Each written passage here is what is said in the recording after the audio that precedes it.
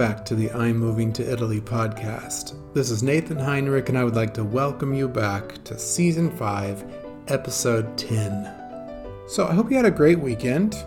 Did you watch the coronation? I watched the entire coronation on Italian TV, and I've got some of that to share with you in our surrounding sounds at the end of the episode today. I don't know, there's a whole bunch of people that feel a whole bunch of different ways about the coronation and King Charles and Camilla. I honestly have never been a big fan of Charles, but maybe it's because he's older, and maybe it's because he seems more like just kind of a curmudgeonly older man, and because I love the fact that he's a gardener, and they sort of call him the Gardener King. I've even written an article recently with the Homes and Gardens magazine in London. And anyway, I've just gotten to know a little bit more about him. I've never been a very big fan of Camilla, but I have to say, if ever there were two people meant to be together, it would have to be Charles and Camilla. Now, here's the interesting thing about what Italians call King Charles. They don't call him Charles, they call him Carlo. Re Carlo, I don't know if they say terzo or if they say tre. Re Carlo tre, I don't know, probably terzo, but to have that royal family, that monarchy in place, it's just an interesting thing, and I'm kind of, maybe I'm getting older, more old-fashioned, I don't know, but I kind of sort of like it. I'm not a very big fan of those California royals that are doing their thing off in California.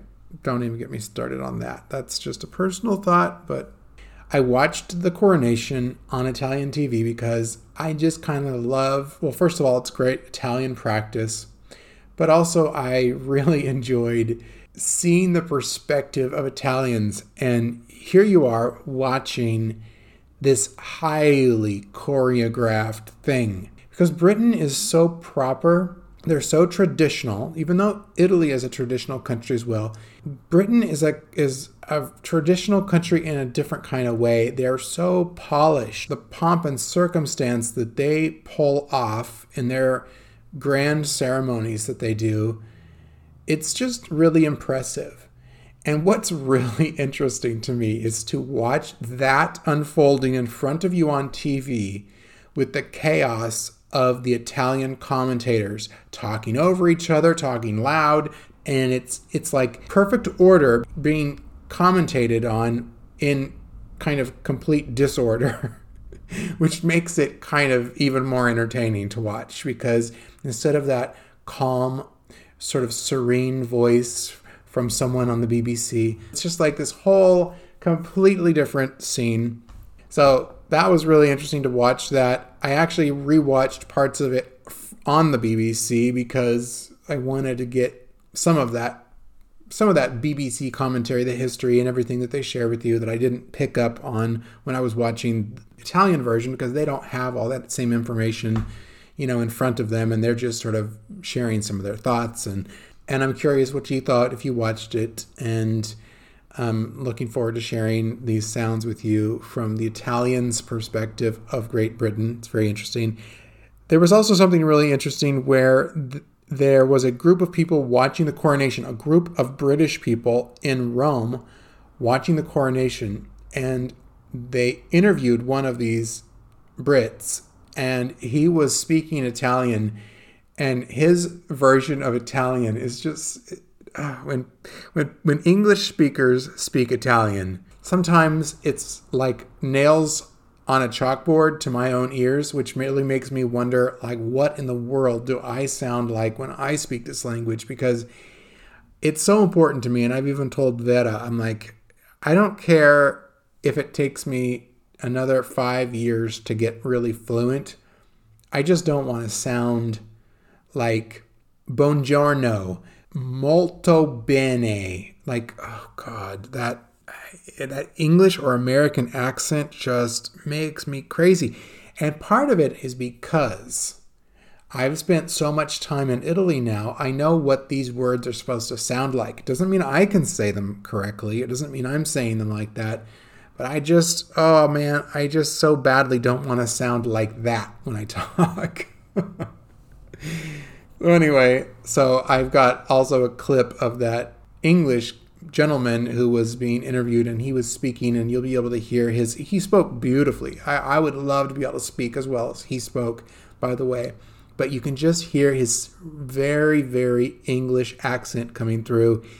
That is something I'll be looking forward to sharing with you at the end of this episode. Another thing I want to talk to you about today, I know I'm always talking about how much time I'm spending working and projects I'm working on and all this stuff, and I'm going to just tell you a little bit more about that and tell you how I broke out of that a little bit and got out and did something for once in a long time. It's been a while since I've really done anything out in nature. And I didn't realize how much I was craving it. Now, granted, we've only kind of in the past several weeks come out of winter. It's been quite cold here up until just 3 or 4 weeks ago. But just getting out into some nice weather this weekend with my friend Mindy was so, so nice. And I have to thank Mindy for encouraging me, because she found this place that I didn't even realize was so close to my house. It's just up in the mountains at the base of the Italian Alps. It's only 20 minutes away. So anyway, what a great weekend. But before I tell you what I did and where we went, I want to just share a little bit about what I've been working on and why I've been spending so much time in front of the computer. And it's so goes against my grain and my nature. And I'm just counting the days when I don't have to do so much of this. So I've got a website. I'm sure many of you have visited it. I'm sure some of you have subscribed to my what used to be a weekly newsletter, Real News from Italy. Now I don't have the time to do it every week because it's too much, but I do it every month still, and I will continue to do it every month. But also on that same website, which is All Roads Lead to Italy. That's kind of my main website that I'm going to be using for everything that I do here in Italy moving forward.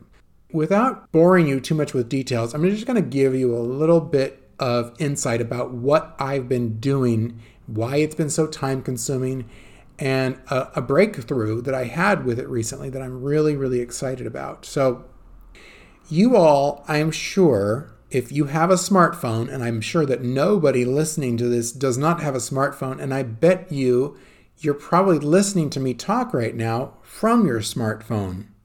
Whether you're driving, walking, or at home cooking or doing something, wherever you are, you're probably listening to this on a smartphone. Well, we've all been programmed over the last 15 years or so, since smartphones became a thing in right around 2010. So let's say 13 years. We have been programmed to use Google or to literally Google things. Google has become a verb and not just a noun. And so the act of Googling things is just simply looking things up online, typing a question in and having an answer pop up.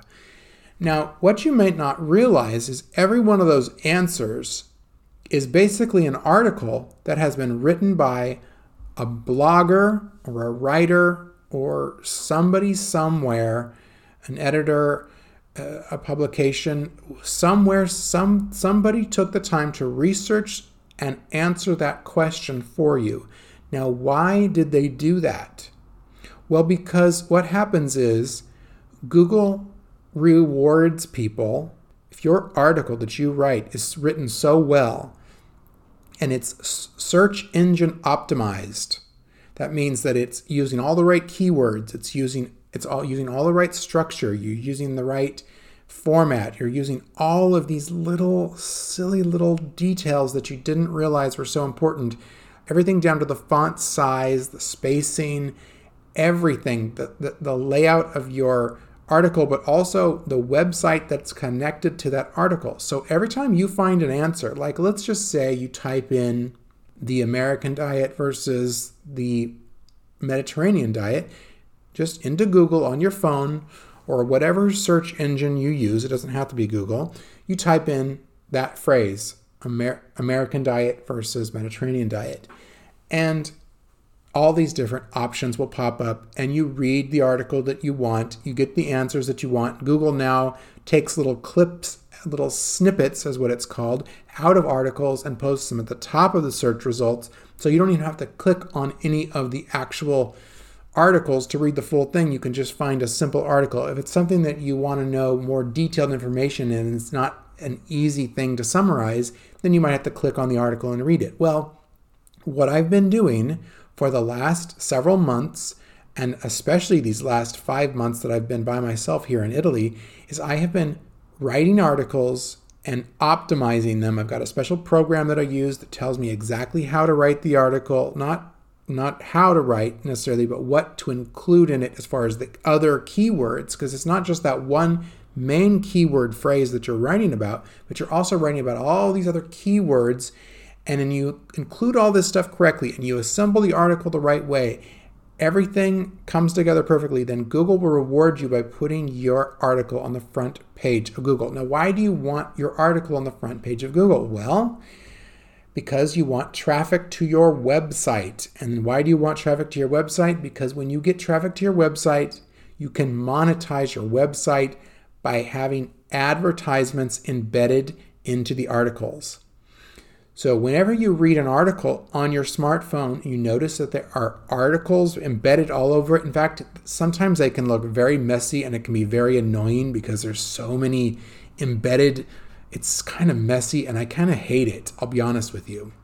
But the nicer publications have those kind of discreetly placed advertisements embedded kind of nicely so they're not messy, and you can click on them or you can skip over them, but every time your eyes see one of those ads, whoever wrote that article and had that advertisement embedded in their article gets paid a little bit of money. Google AdSense is one of the main ones. There's Mediavine, there's all these other ones, but there are different ways. Once you have enough traffic visiting your website, you can start having basically everything you write start to pay you by just people reading your article. So that's been a huge portion of what I've been spending my time on. But that's only part of the equation. The other thing is, you might be writing the best articles in the world, but your website needs to be telling Google also, I'm a high value website. I am a website with a lot of authority. And there's a term called domain authority. Your website, the name of your website, the domain of your website. Mine is All Roads Lead to Italy. That's my site domain name. My website authority started out like any other website at a 0 out of 100. So it's measured out of 100 points on this scale. And how do you get your website domain authority to go up? Well, you have other high domain authority websites linking back to your articles or to your website. Now, how do you do that? You do it by cultivating relationships with publishers, with news organizations, journalists, with just other high domain authority sites that are willing to link back to your site. So I have not only been writing all these articles and getting them just optimized perfectly with all these random keywords that have to be embedded into the article in a certain way, in a certain order, and a certain amount, and all this kind of craziness. Well, also, I've been being a source for a lot of other publications. If you follow me on social media, you might have noticed that I'm writing a lot for different things. I've done some things. I've written something for Martha Stewart, for U.S. News and World Report, Architectural Digest. I do a lot of gardening stuff for Homes and Gardens online, their magazine. And every time I'm a source or every time I write an article for them, they link back to my site. That raises the domain authority of my website. Now, have I lost you? I hope not, because I just want you to kind of understand the world. I didn't understand the way any of this worked until I taught myself how it works. Now, I am not a technological person by nature. I don't really like screens. I don't like technology. I remember rotary phones. Like, we had an old rotary phone in our house growing up. My grandparents had rotary phones in their houses until I was like a teenager. And, I remember that technology. I remember our world without all this technology in it. And I have to say, I do not like this technology that we are in. I know that in a lot of ways, there's a lot of good things coming from it, but I don't really like the direction our collective global society is going, and I don't like the way that we're being pushed forward. And I don't even think it's forward. I think in some ways we're being pushed backwards, or we're just being pushed off track or whatever. It's not healthy. But here I am caught up in it, in the middle of it. So I'm writing articles, and I'm also scrambling to write other articles for all these other publications. And after months, I've got my domain authority up to a certain level, and I've got traffic coming into my site now. And the breakthrough that I mentioned a little bit earlier was that for the very first time, this is how long it takes for this process to actually start working and Google to start rewarding you, is just this past week, 3 days ago, one of my articles, that specific article that I just mentioned, in fact, about the American diet versus the Mediterranean diet, that was on the first page of Google. Now, that might not sound like a big deal to you. That's a very big deal to me, and that's a very big deal to anybody who's writing any of these articles, that you are doing Google searches and the answers are popping up because you don't know something. You know, the world of information is at our fingertips now, but believe it or not, that information has been coming from somebody somewhere writing this information for you. So now you know what I've been up to when I say I've been working a lot and spending a lot of time in front of the computer. And it's not really what I enjoy. There are times when I sit for so long that I actually have sciatic nerve pain. I don't know if you've ever had that, but it's terrible. And one of the worst things for it is sitting for a long time. And so I've been spending so many hours sitting. I've been spending way too much time inside. It's not been good for my eyes. It's not been good for my body. I've been walking a lot. You know, I go for walks and I do yoga in between. I get up and I try to move around. But sometimes I spend 8 hours a day just in front of the computer, even with breaks. And it's terrible. And I haven't been out in nature since like February. That's the last time I went for like a real nature walk. I don't mean up to the castle here in the city, which is lovely. I mean get outside of town and go to like the lake and walk around the lake. So it's May. I haven't done anything out in nature since February, and it was cold and it was winter and everything was dead. Well, my amazing friend Mindy was like, I found this place. It's like a place that has all these caves and everything. We should just go. And I'm like, yes. So yesterday we went. And I got to tell you, I have not... Well, first of all, I was just happy to be outside. I packed us a picnic lunch because I wasn't sure if there was anywhere around there, to eat. It ended up that there were some restaurants, but sometimes it's nice to just pack your own stuff. So I ran to the grocery store, grabbed a bunch of stuff, put together a really simple little picnic, some sandwiches and stuff, some prosciutto and some bufala mozzarella, some good bread. And anyway, I threw all that stuff, drove and picked up Mindy, and off we went up to the mountains. And we had a nice little picnic by this little stream. It was so nice and just so good to be out in nature. And the birds were singing and everything was in bloom. It was just gorgeous, and everything was green because it had been raining. And then after our picnic, we started walking through this area, which I didn't know. I hadn't seen pictures of it. I didn't know what it was. And I mean, it was like being transported into another dimension. I've never seen anything like this place. If you want to see what it looked like, you can go to my Instagram page, my personal Instagram page, Nathan Heinrich. And I just posted a video of this place. And I put in the captions that it was like finding Jurassic Park in the Italian Alps. And I have to say, it was just incredible. And it was like the best thing to do because I was filming. I love to film with my phone. I don't even have like a great camera. I'm going to be getting one, but I just use my phone on my iPhone, and I just try to get interesting shots, and then I try to stitch them together and make kind of like a little story out of it. So check out that video that I posted on my Instagram page. But it was just so good to be for hours just wandering through nature and all these little organisms and these plants and this moss and and the water that drips down through these caves and these crevices, and all of the calcite that builds up from the water, sort of slowly dissolving the rocks, and there were maidenhair ferns. I mean, I love ferns. I love shade gardens. I love ferns. I love moss.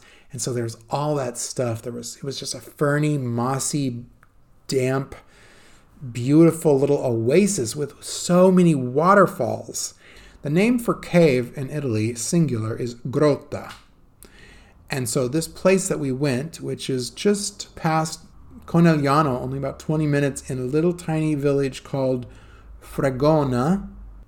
It's a place that a lot of locals don't even know about. I've been here for 2 years. I've never heard of this place. You know, when you live in a place, you sort of stop being curious about it the same way. You know, that's why there's a lot of people like in New York City, for example, that have never been to the top of the Empire State Building or out to see the Statue of Liberty. You know, you just live in an area, you start to take it for granted.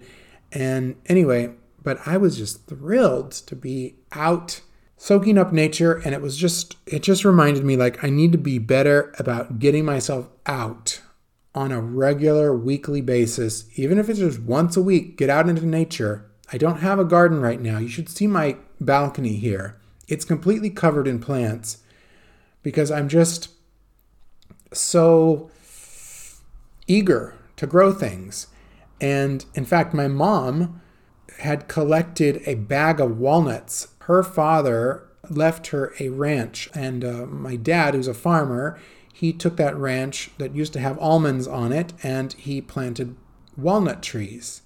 And I asked my mom, hey Mom, before they harvest the walnuts this year on Grandpa's ranch, can you just go and collect a bag of those walnuts? I want to grow some of those in Italy. And so she was like, sure, I'll be happy to do that for you. So she collected this whole bag of walnuts, and I'm not sure if she brought them to me when she came and visited me in Tennessee or if she mailed them to me. Anyway, she got them to me, and I've kept them in the refrigerator for the last however many months. I brought them back to Italy with me when I came in December. They've been sitting in the refrigerator, and I was like, there's no way that I'm going to be able to sprout any of these walnuts. But sure enough, I soaked them overnight. I gave each one of the nuts a little crack and put them in this little plastic container with a damp cloth underneath the radiator so it would stay warm. Because really the only thing seeds need to germinate is moisture and darkness and a little bit of warmth. And so 3 of these little walnuts from my grandpa's ranch in California that my mom picked. Well, it's now my mom's ranch, my parents' ranch, I guess. But so 3 of those little walnuts sprouted, and they're growing out on my terrace here. And I'm going to be able to plant them on my farm when I get it this year. And I'm just, that's the kind of stuff that excites me. So see, that's the kind of stuff that I get excited about. So it's been so hard to not be spending time outside doing stuff. You get it. You understand what I'm saying. And if you have a job that keeps you cooped up inside all the time, you understand. I'm sure you can relate. Anyway, so thank you, Mindy, for getting me out of the house this weekend. That was just really, really great. I needed that more than I realized, and it's reminding me I need to get out more. The thing I realized while I was out and about, though, is Italians really do not wear shorts unless they're at the beach. Mindy and I both were in shorts. I even told Mindy, I'm like, oh, it's a nice day. You should wear shorts. And we had our hiking shoes on and everything. And we're out wearing shorts, and nobody else was wearing shorts. Italians don't wear shorts unless they're at the beach, I think. I should have asked Vera about this. I'll ask her in another episode. If you want to really look like a non-Italian when you come and visit Italy, wear shorts. And you will be able to easily be spotted as the tourist, because the Italians aren't going to be wearing the shorts unless you're on a beach somewhere.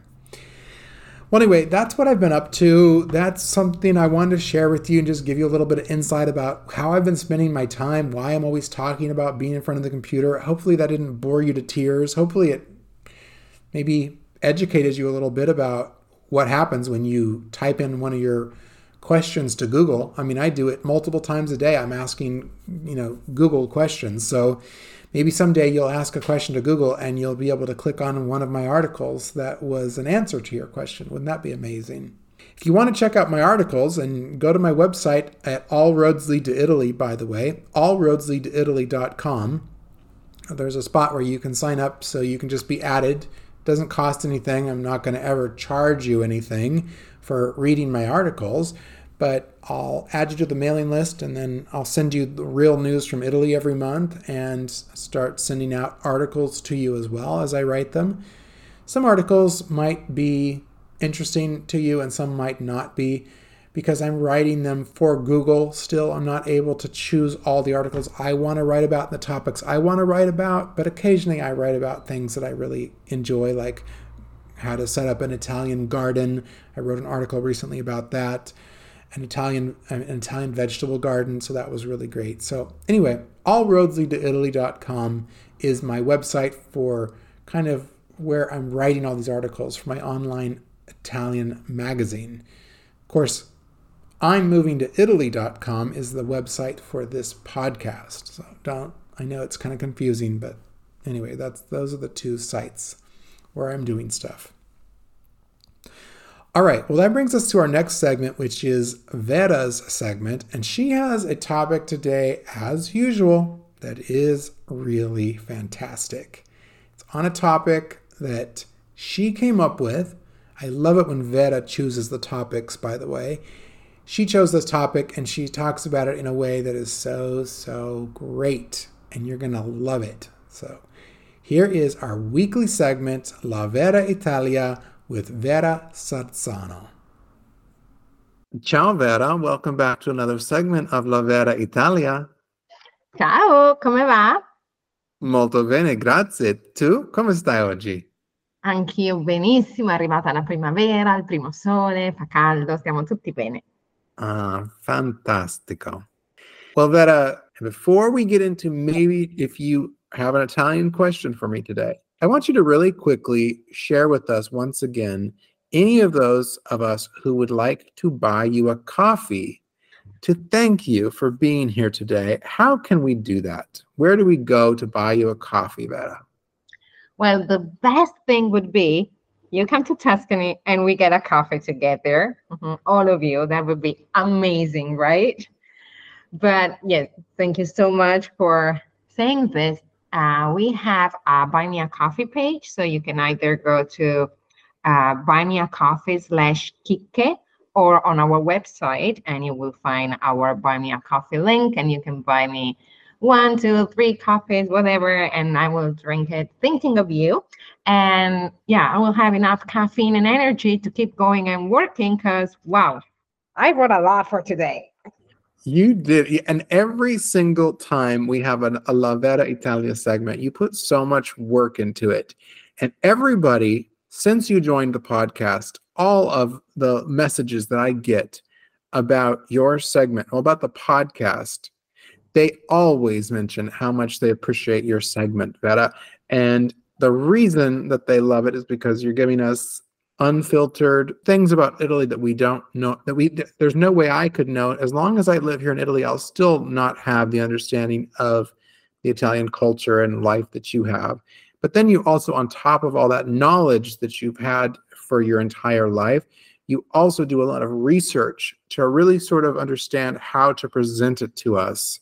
How do you present it as a foreigner? How do you dissect something you've always understood that you've never had to put into words before because you just understand it? So anyway, all that to say is we owe you a lot more than just a coffee. But if anybody wants to buy Vera a coffee to say thank you, which I think is such a lovely ability, whoever started Buy Me a Coffee is a genius, because it's a very lovely gesture. So go to chicchelanguage.com and follow the links to Buy Me a Coffee. Thank you for taking a moment to share that with us, Vera. Thank you. Thank you. I really appreciate it. And I'm really so grateful for all of your listeners that reach out and said the nicest thing to me. It's really moving and touching. All right. So after buttering you up, did I get myself off the hook of an Italian question today? Nope. And I also happen to know that you had a couple of glasses of Prosecco for an aperitivo. Well, you live in the Prosecco Valley, so that's what you should do.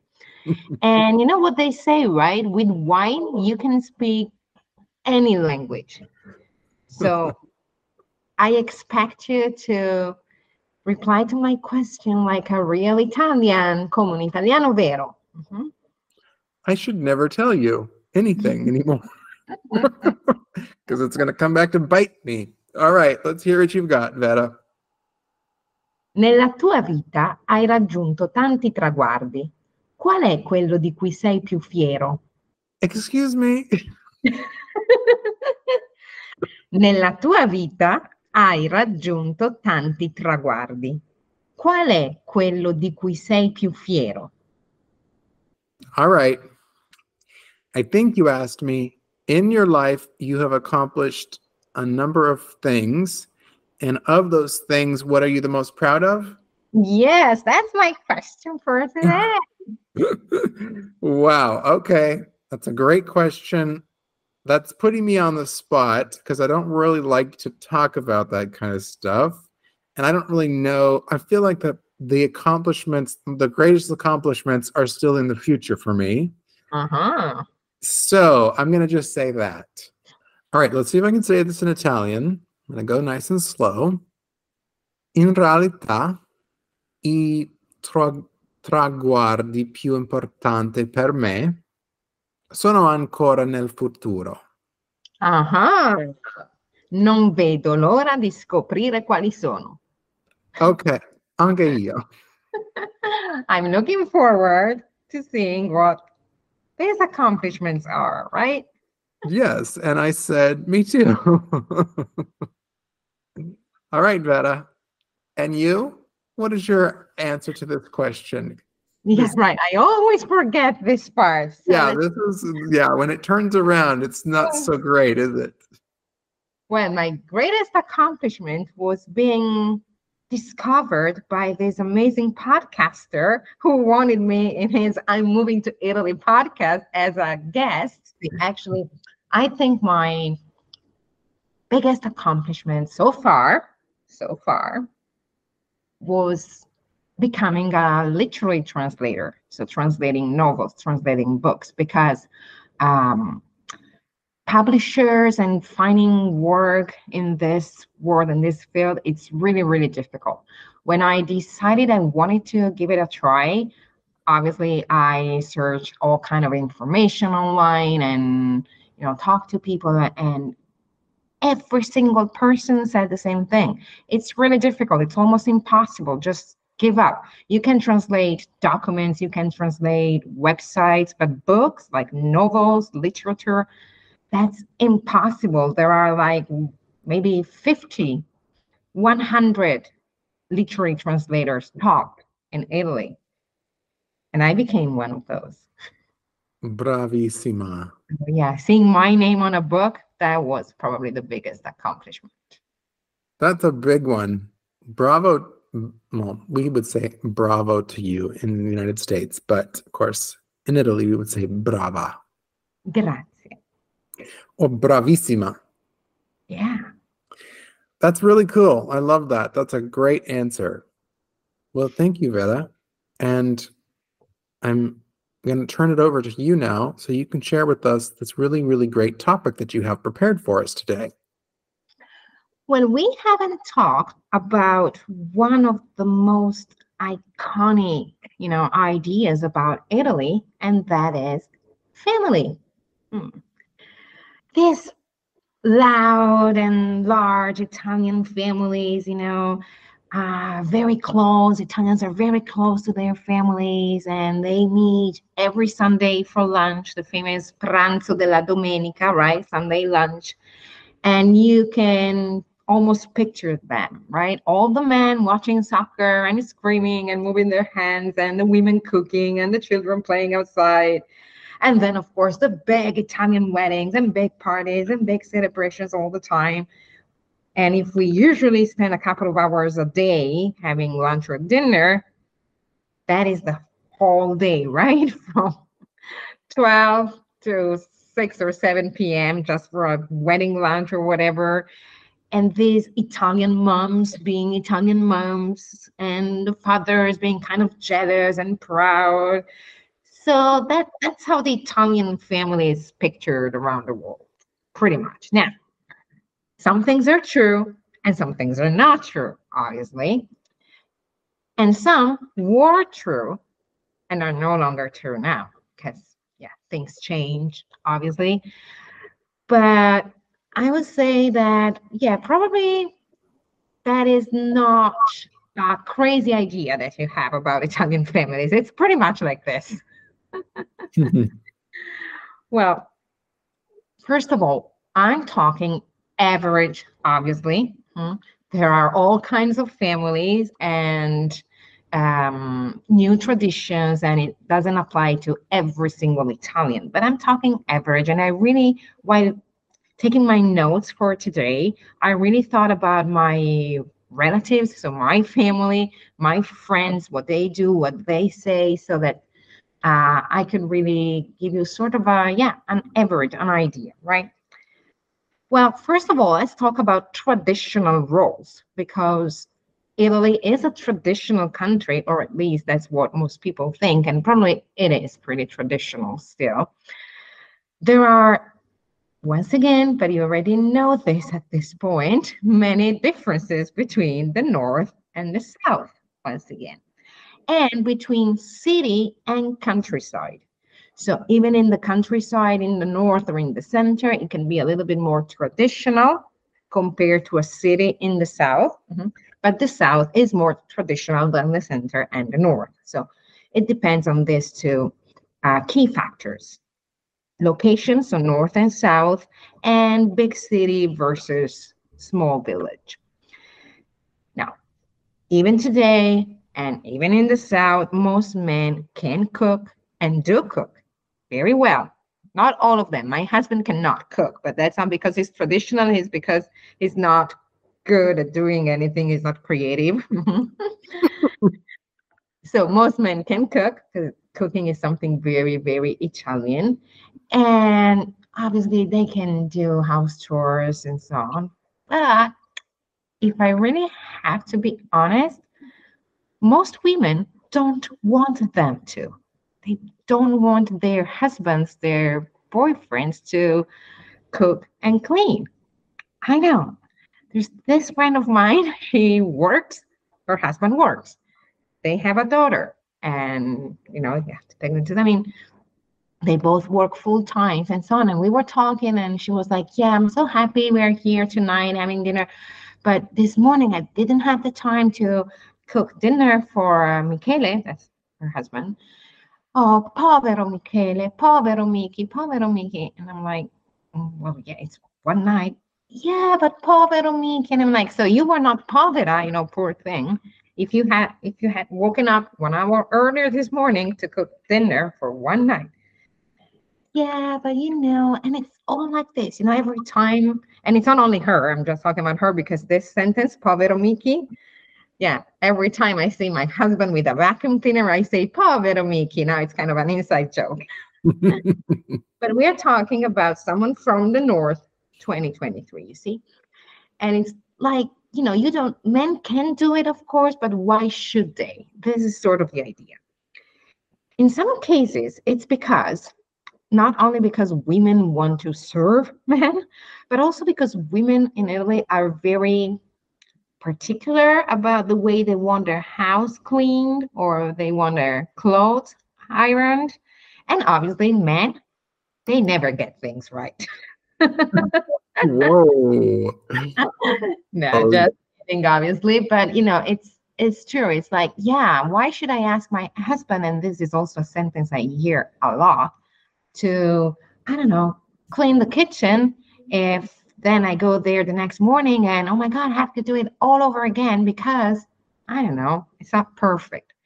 So Italian women usually care a lot about everything being spotless or anyway, being done the way they want it to be done.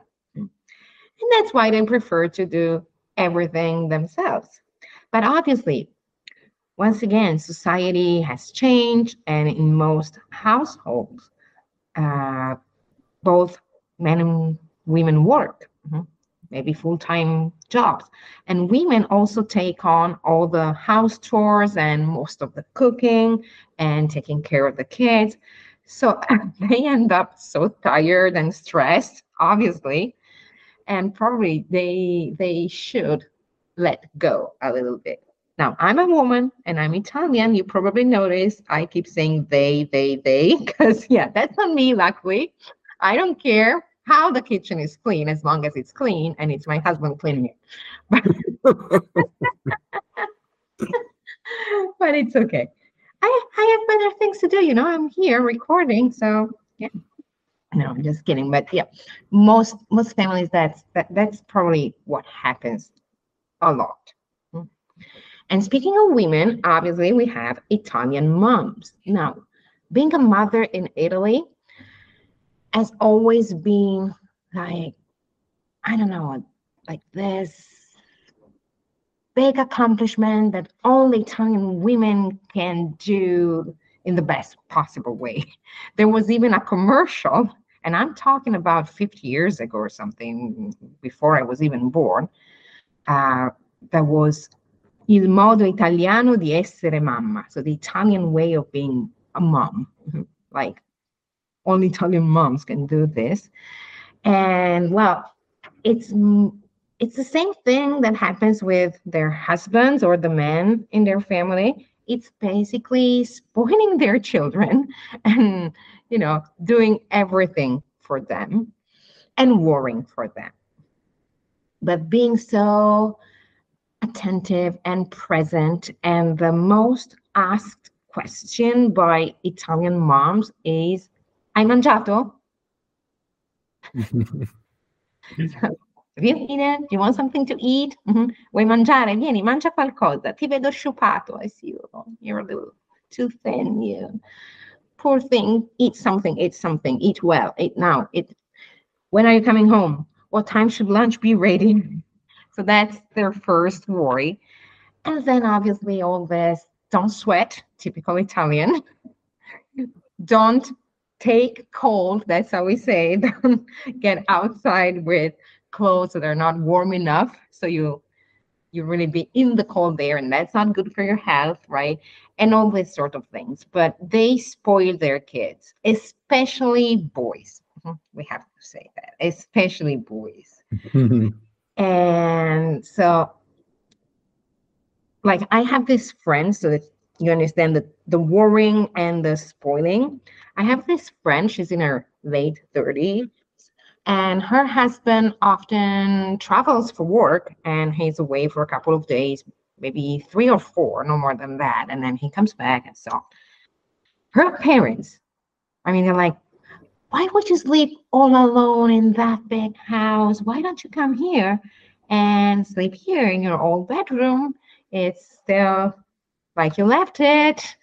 Well, I would say 20 years ago, or maybe 15 years ago, but obviously just a few years ago before she got married, because that's what Italians do, right? But still, your childhood bedroom. And she does. And she does because you say, yeah, you know what?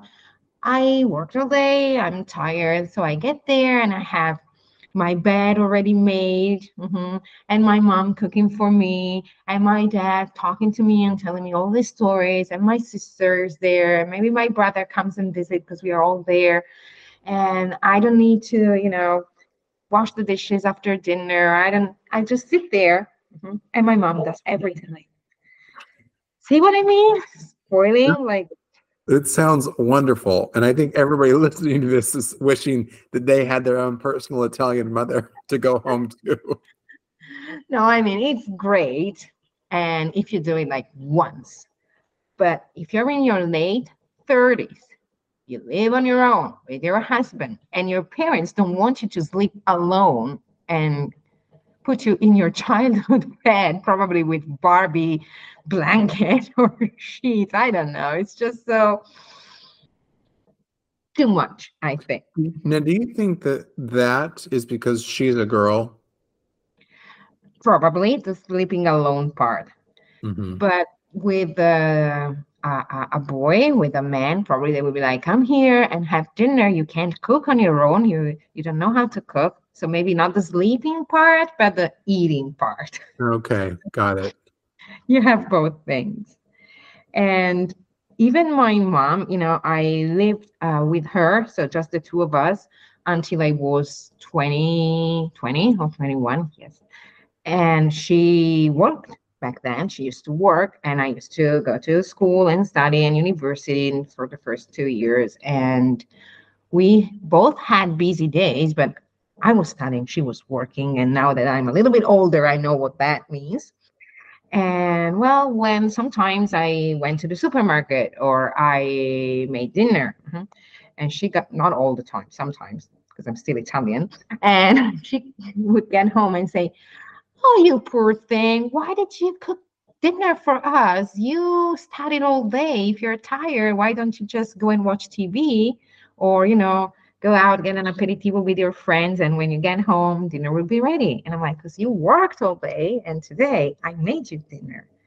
But you see how moms are? I'm like, yeah, I woke up at 10. I sort of pretending to study an hour or two, and then I went out, had a coffee with my friends, came back home and studied a little bit. And yes, I was in the mood for making dinner for you tonight. But still, moms are moms. And the overprotective part per se is not that terrible, but it actually is if you think about teenagers, okay? They're not allowed to experience anything. You don't have young people get a job in the summer job, for example. Those sort of jobs like delivering newspapers in the morning or mowing your neighbor's lawn. No, they're not allowed to because Italian moms see their teenagers and even kids in the early 20s and early 30s and probably early 40s still as kids, as babies. So an Italian mother would never allow a young kid, and I'm talking about teenagers here, to wake up earlier in the morning, poor thing, and go and deliver newspapers. Right? It's not a thing in Italy to deliver newspapers, but you get the idea, right? They deliver bread, fresh bread.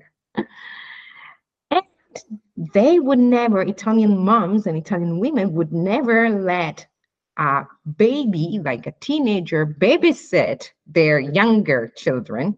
So there's no such a thing as a young babysitter in Italy. They're all in their 20s and older. Oh, really? So what about even in families? Even in families, yeah. So teenagers are not left alone with their younger siblings. Okay, with siblings, maybe, but the older sibling should be well, for a girl, maybe 13. For a boy, we don't trust boys with kids. That's sort of another concept, like traditional concept. Babysitters are girls, maybe 15 or 16. I have two nephews, they're in their 20s now. And I remember my sister-in-law saying, we went out Saturday because we needed to buy a big TV. The kids couldn't come. And so we left them home because the TV wouldn't fit in the car if the kids were there. So just my husband and I went and bought this huge TV. But we left the kids home. But we told them, don't move from here. Just stay on the couch. The floor is lava, okay? You have to stay on the couch. We'll go and back. You watch a movie, whatever you want to do. You have your video games. The floor is lava. You can only go to the bathroom if you really, really need to. Two children back then were 11 and 13. Okay. Wow. Yeah. Wow was my reaction to. I mean, when I was 13, I was studying abroad in Malta alone. But You were studying abroad in Malta? yeah, when I was 13, it was the summer between 7th and 8th grade. I saw a flyer saying that my town or my city was organizing English courses in Malta for the summer for 4 weeks, and for kids aged 14 to 18. And I was like, I really want to do this. And I tried and I called. My mom didn't know this. I called and I said, I'm 13. I'm going to turn 14 eventually, but not yet. But I really want to do this. Can I come? And I'm like, yeah, sure, if your parents are want you to, but it's English, you're gonna go to school. And I'm like, yeah, that's what I want to do. And yeah, so then I convinced my mom and she let me. Well, we sure are glad that she did and that you wanted to do that, because that led you to this moment of being here right now. What an interesting thing that you've always been so fascinated by languages, and you've always loved them, haven't you? Yes, I have. I hadn't even realized it that back then, but I already love languages, and well, I'll tell you everything about it in another segment. But yeah, anyway, at 13, I was, well, with a group of kids and two adults that were taking all the kids, but still, yeah, on my own on holiday. But no, they had to play the floor is lava at 11 and 13. So you see here, very, very protected.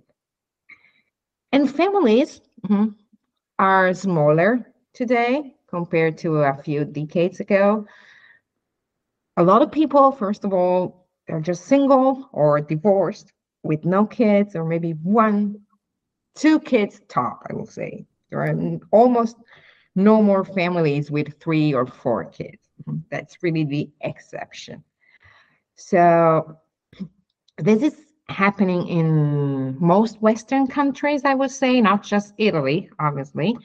There's a decrease in natality rate, but probably in Italy, there's also the fact that having a kid is a lot of work, having a baby, and you don't trust your older children, so their siblings, to take care of younger babies.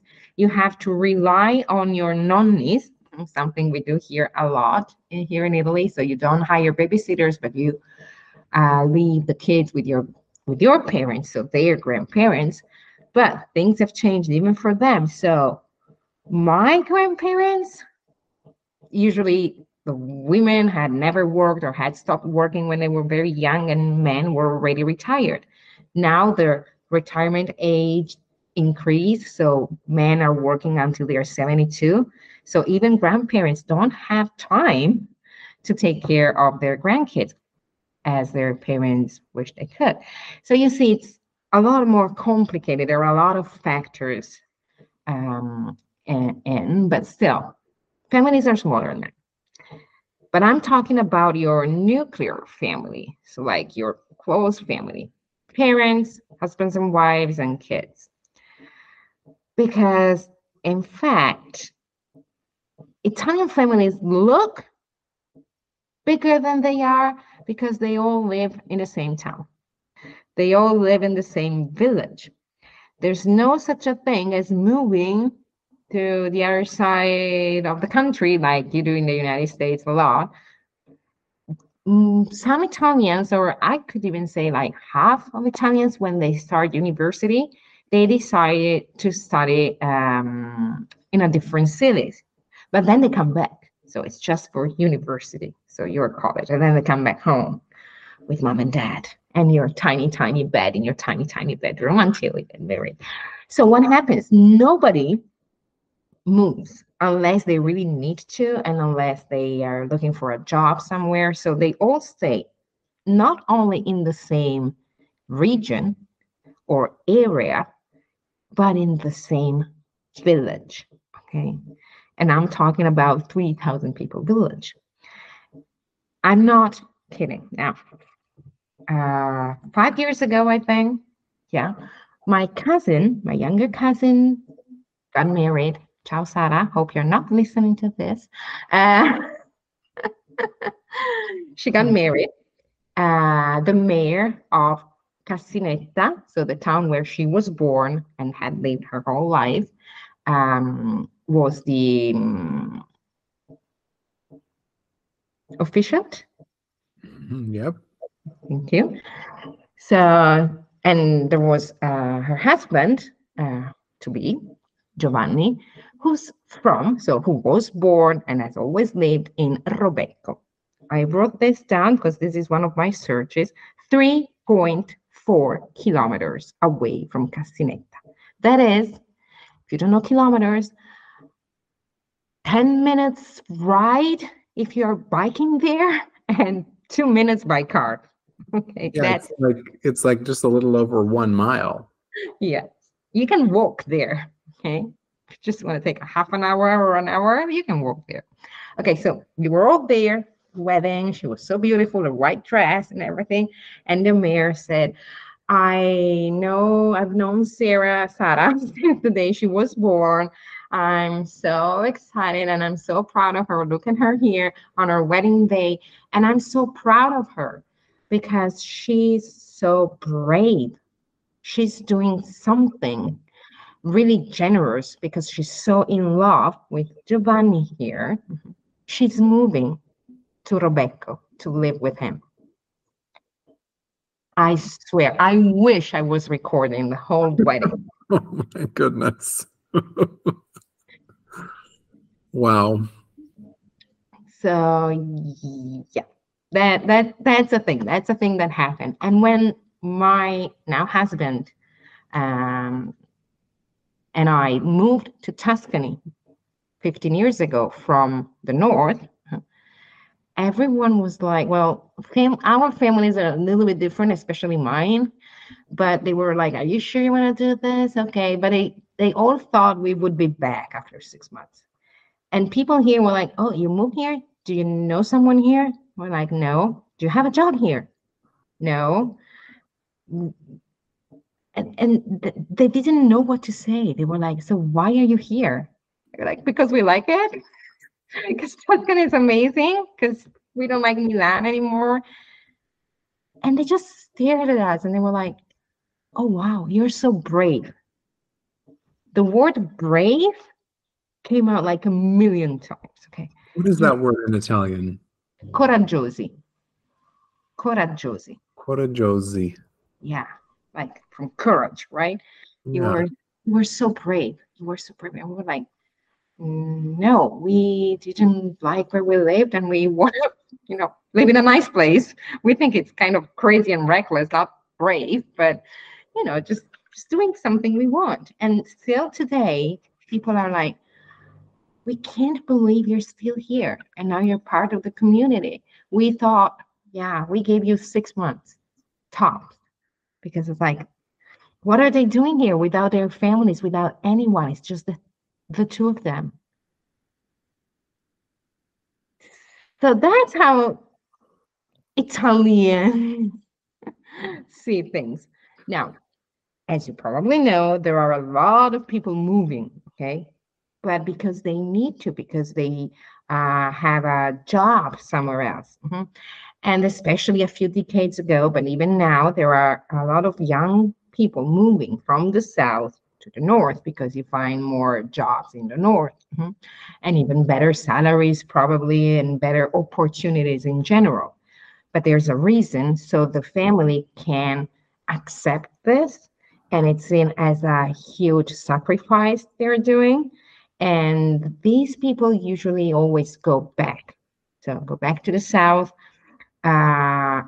Christmas, Easter, any holiday, and summer, and whenever they can, because that's their place. And I know people that have been living here in Tuscany from the south, who've been living here in Tuscany for 15, 20, even 30 years, and say, oh, I'm going home this weekend.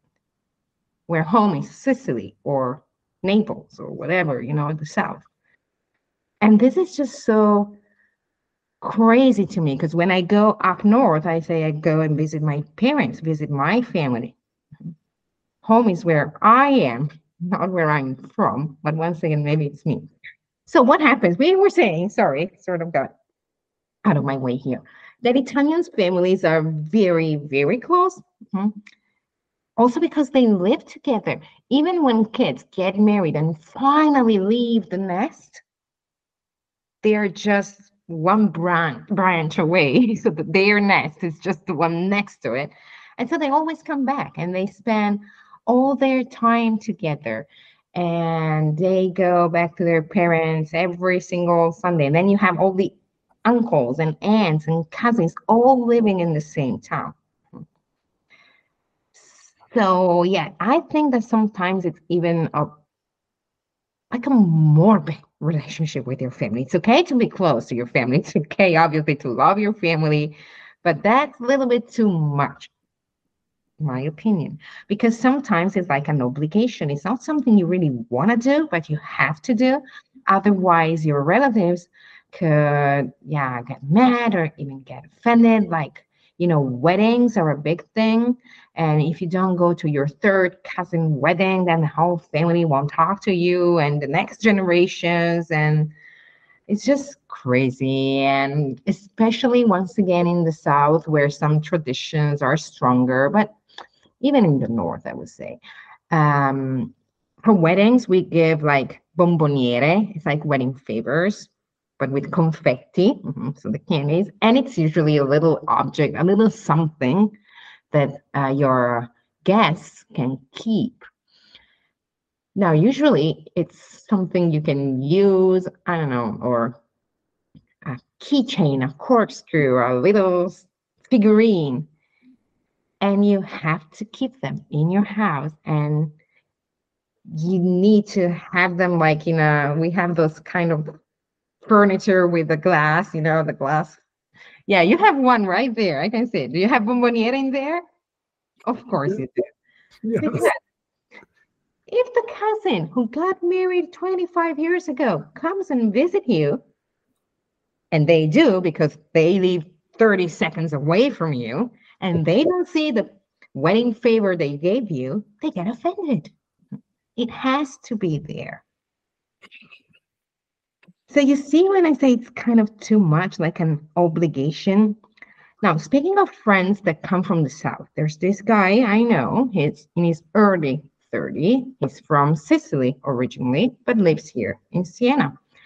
And his parents came for a full month to visit him. I mean, he's living in a small apartment, so they rented an Airbnb and said, "We're gonna stay here for 1 month."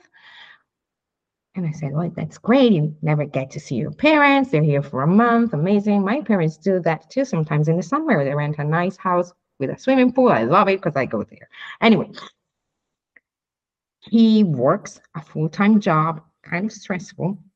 And for 30 days straight, lunch and dinner, he went to this Airbnb where his parents were and had lunch and dinner with them every single day for 30 days straight.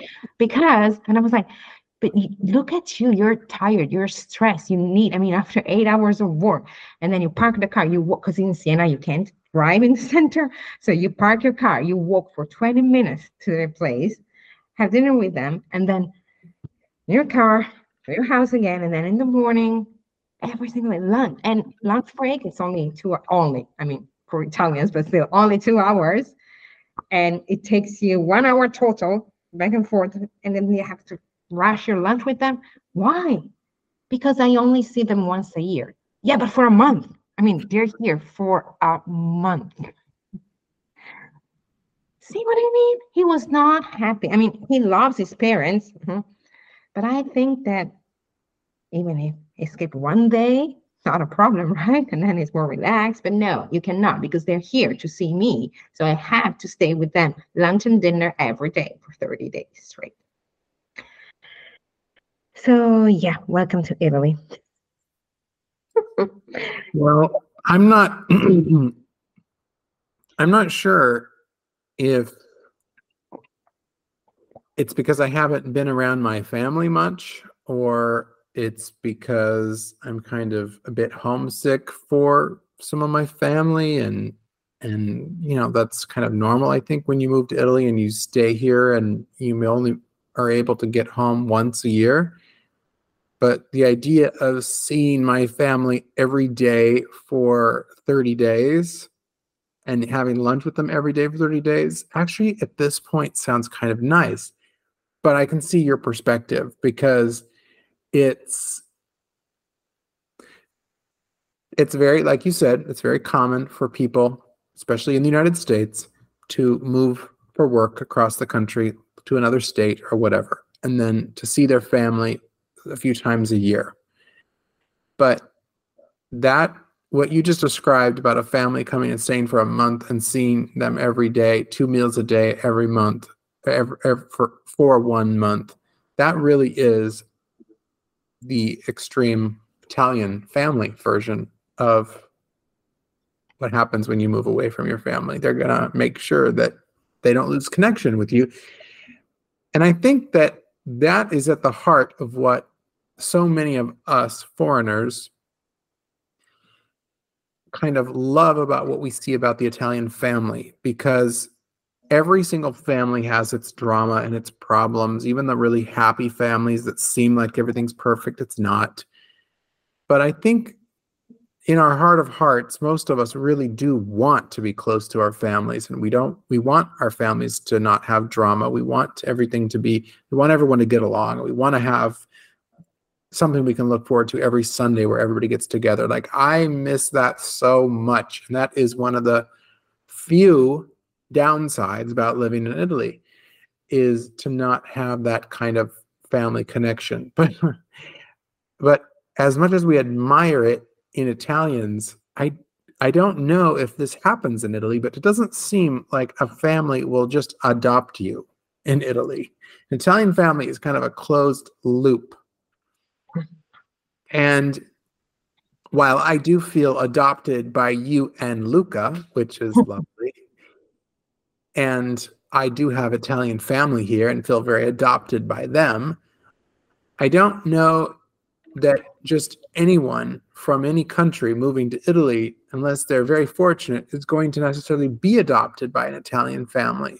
So it's this thing where it's almost like window shopping in a beautiful district of shops, and you just love walking through that area every day on the same walk because you just love looking at the windows, but you're never allowed inside any of those shops to buy anything. Like, it's almost a tease. It's almost it's so beautiful, and it's almost torturous because you can see it, but you can't really take part in it. And so I wonder how many of us think in our minds, or maybe don't really think through, well, yeah, it's really beautiful for an Italian family, but you're not in an Italian family, so you better figure out something else for yourself. Well, if it's any consolation, it's not you moving to Italy because you're foreigners. It's just because you're not part of the family. So Luke and I moved to Tuscany, just the two of us. We had no family here, no relations with anyone, and we still don't. I mean, we have friends, we talk to people, but nobody adopted us. We are not part of any family because we are not. That's simply it, even if we are Italian. And there are other people from the north here too. So it's not just because we are from the north or from a different area. It's just that we are not part of that family. Because family is tradition, and it's been this way for generations. And we don't even bond with our in-laws that much. So even when they are family, still it's the other side of the family. So you don't like it. and they don't like you. I mean, maybe they do like you, but you're different. You have different traditions and so on. So yeah, it's really just your family. And there's a lot of family drama, trust me. Because you have no idea how many times I hear sentences like, oh yeah, we had to invite the aunt, or remember when that time, and we don't like her, but we have to, and it's our aunt, on, this sort of things, and even fighting and not speaking, but then we are all together and pretend. Because another key factor of Italian families is that there are no boundaries. Okay? no boundaries at all. And I'm talking about physical boundaries more than emotional boundaries. I don't like, once again, it's my fault. So traditionally, big families, right? Small houses. You've seen Italy or pictures of Italy. We don't have really huge houses. So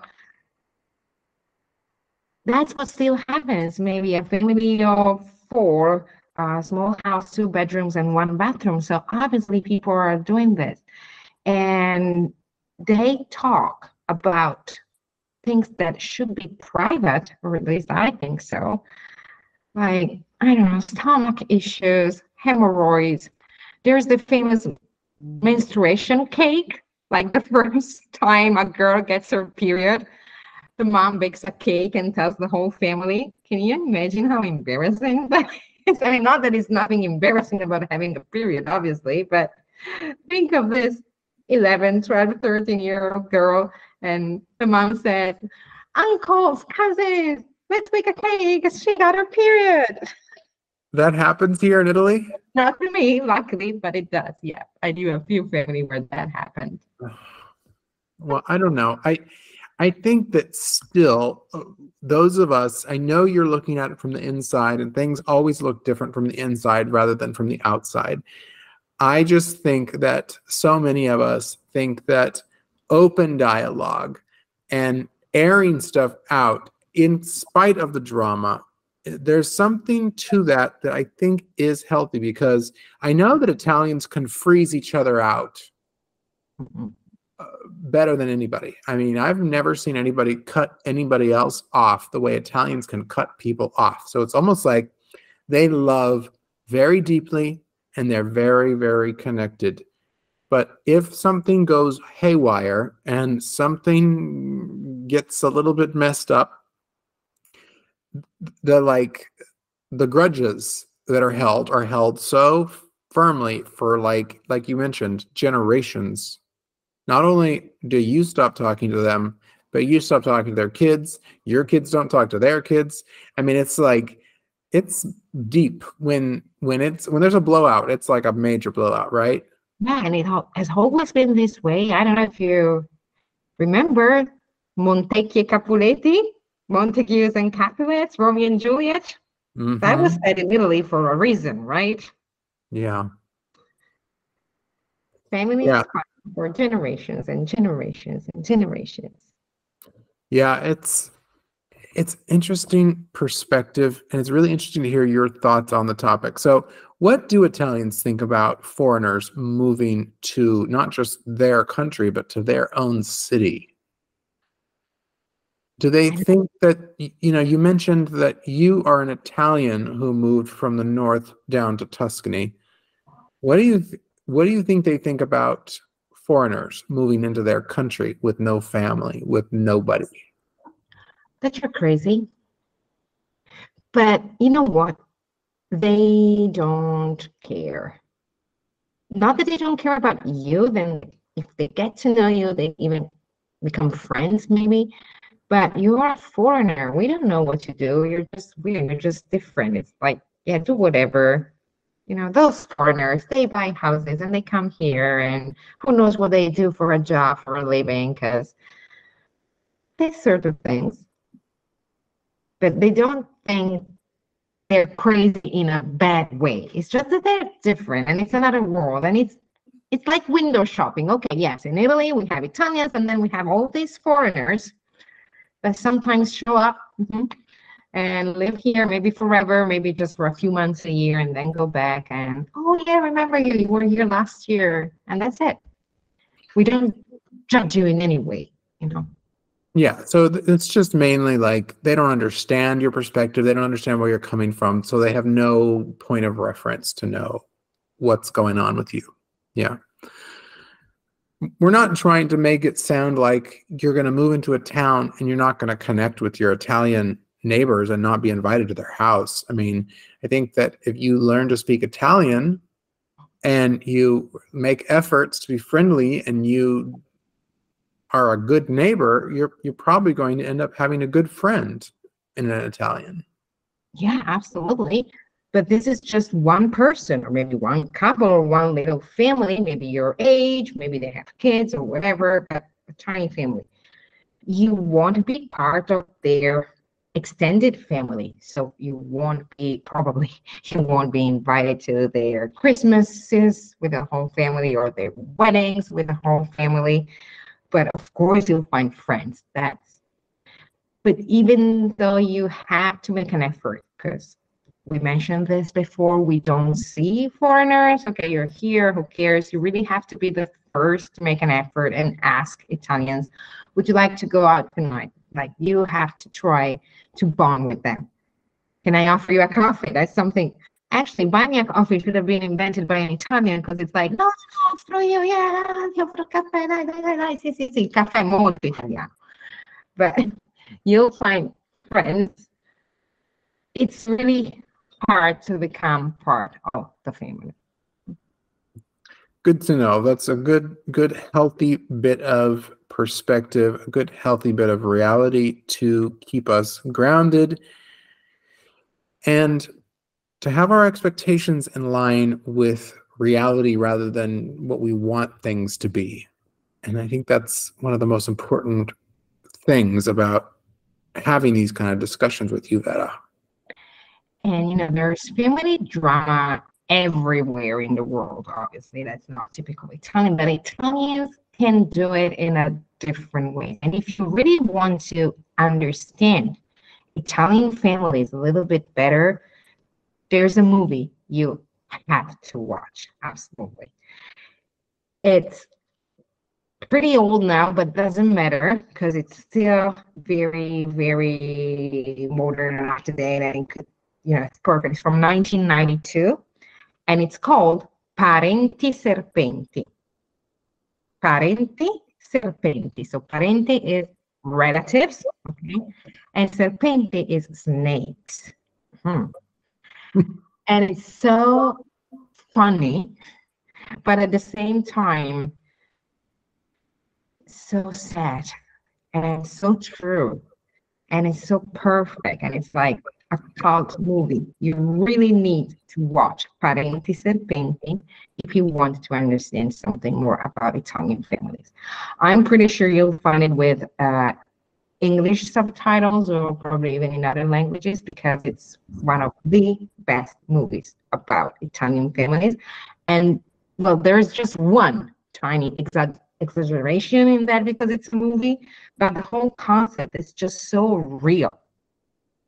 I want you to watch it and tell me what you think. I will. Parenti Serpenti. Sì, Parenti Serpenti. Okay, I'm going to definitely watch that, and I'll let you know. Well, thank you so much, Vera. This has been fantastic, as always. We appreciate you so much. Don't forget, you can visit kikelanguage.com. That's CHICCHE language.com.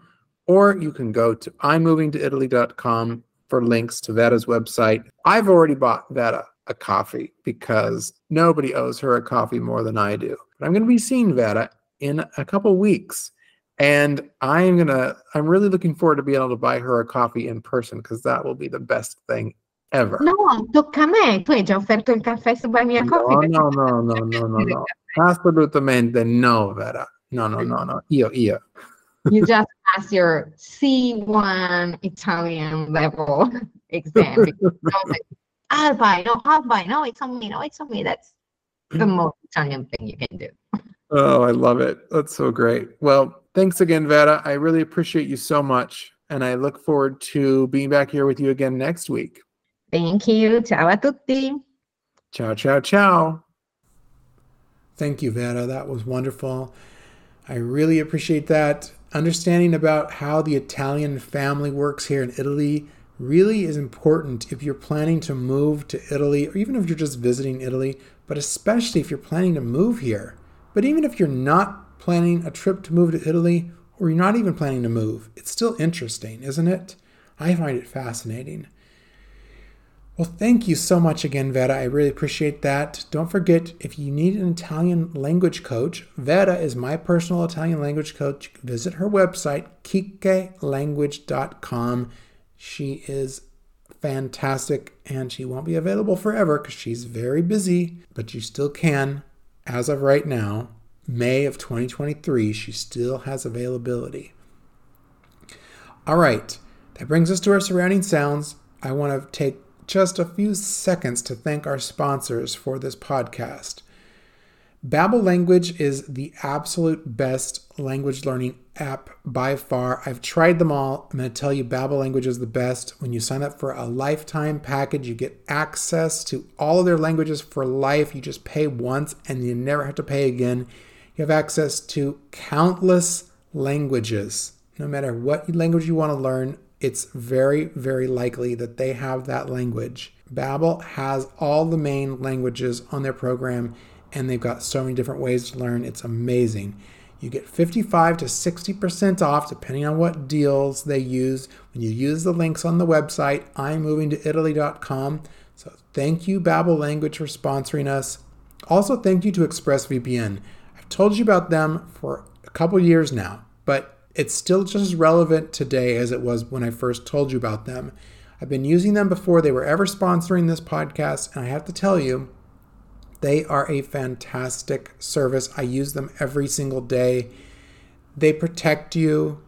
They allow you to do things in Italy or while you're traveling anywhere in the world that just makes you safer.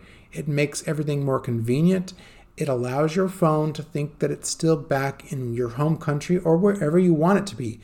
You can trick your phone into thinking that it's in Italy, and then you have access to content that you wouldn't have access to in Italy.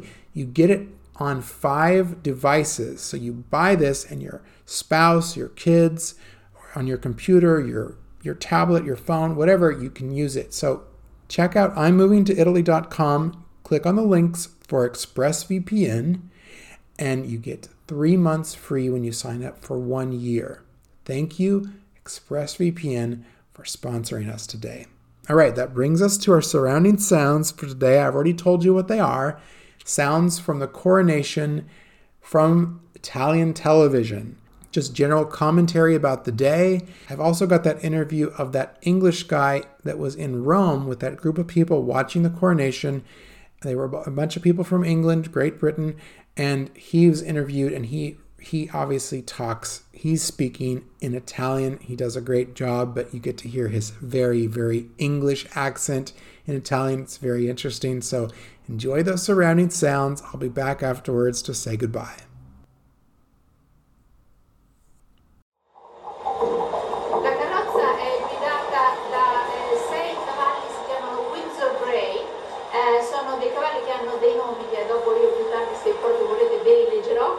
Ma li sappiamo anche noi, Natalia, abbiamo studiato, te lo dico io.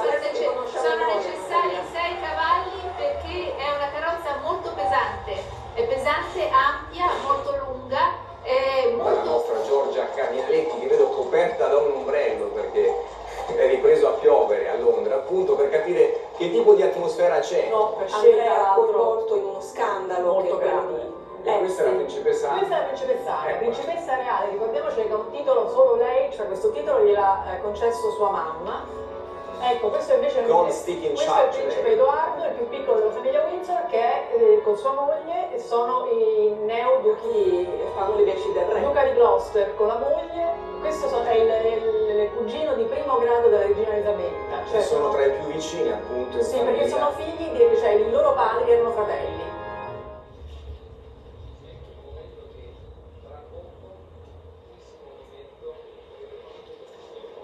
God save the king! God save the king! God save the king, Dio salvi il re. Sentite le campane di Westminster suoneranno per 2 minuti assieme ai cannoni a salve dai parchi di Londra.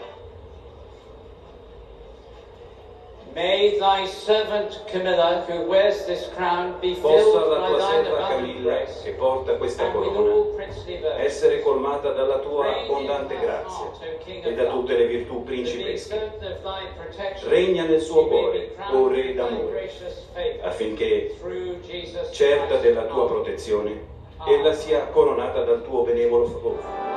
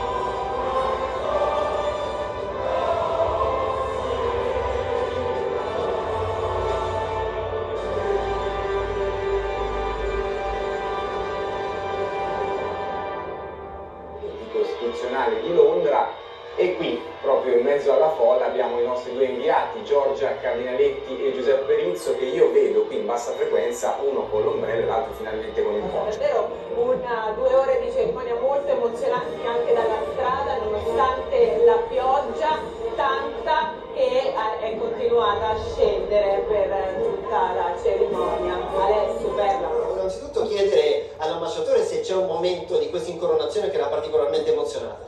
Sì, penso quando ho visto il re per la prima volta portare la corona, questo era ovviamente un momento toccante e storico, anche il momento quando il re era unto con l'olio.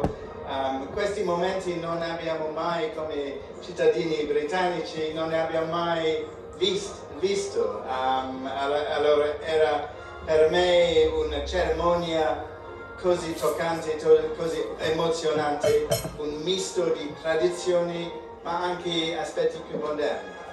Ambasciatore, noi sappiamo dell'importanza dei rapporti tra il Regno Unito e l'Italia. C'è secondo lei qualcosa che in particolare anche lega il re all'Italia? Vediamo anche quanta gente c'è oggi. Il re ha tanti legami con l'Italia, il re ama l'Italia, come abbiamo visto ieri quando era davanti al palazzo di Buckingham e un giornalista italiano ha fatto una domanda se amasse l'Italia e lui ha risposto immediatamente I do, sì, in inglese. Ha fatto, credo, più o meno 20 visite qui in Italia, ama l'Italia. Ecco, c'è una domanda da studio, l'ambasciatore vi sente? Come tutti noi britannici.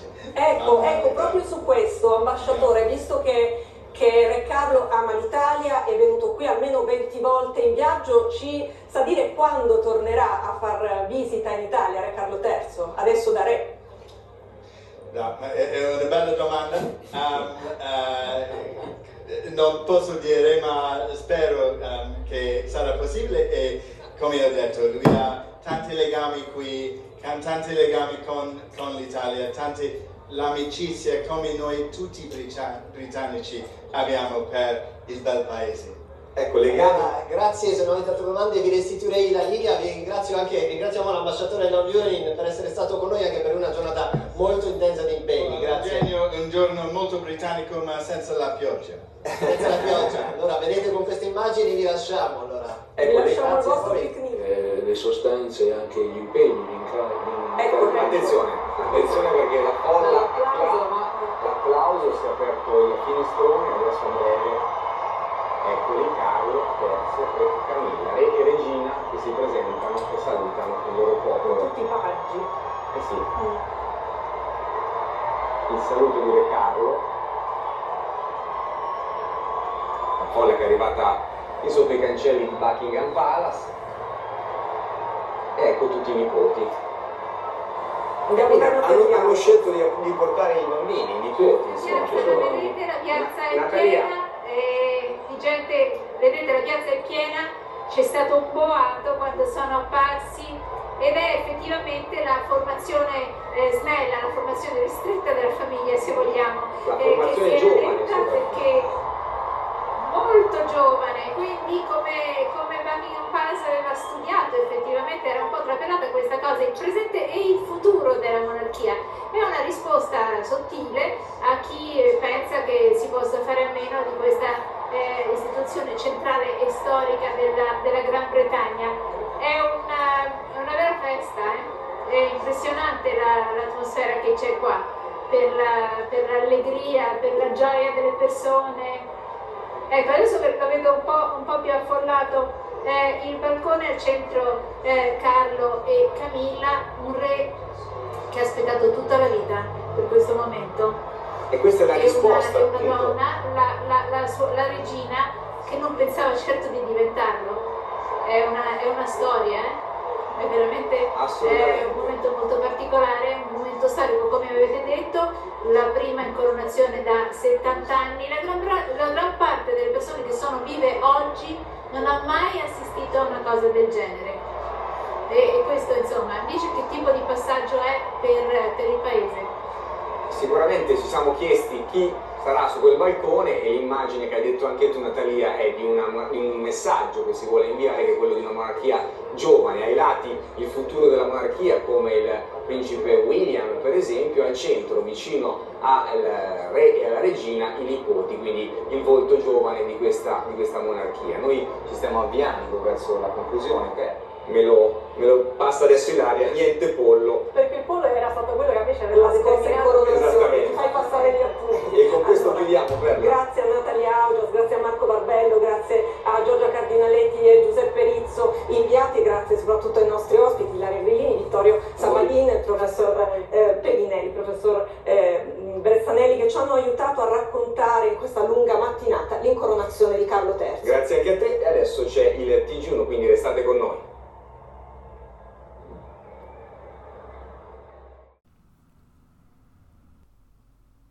I hope you enjoyed those sounds from this week's episode. Thank you so much for coming back and sharing another week with me.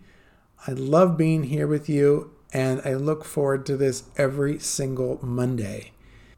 If you'd like to write me a message, you can write me a message directly on Instagram, but you can also write me an email at immovingtoitalypodcast@gmail.com. That's the best way to reach me if you have a question about something or if you want to talk to me.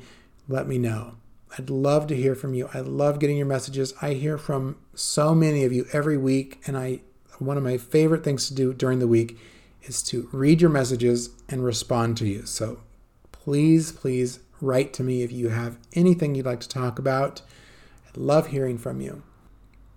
It is my pleasure to come here and share my adventures in Italy with you every week. It is so much fun to capture the surrounding sounds for you and share this time with Vera together with you. It is just absolutely priceless.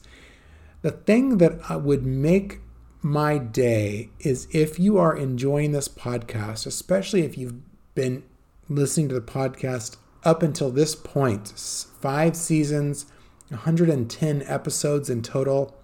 If you have been enjoying this podcast and you listen on either Apple or Spotify or any other podcasting platform that allows you to leave a 5-star review, if you could take a moment and just leave 5 stars on the podcast, just scroll all the way to the bottom of the podcasting platform where you're listening to, or wherever it shows you the star rating, just add 5 stars. You can write a little something if you want. That'd be amazing, but you don't have to. Just putting 5 stars makes all the difference.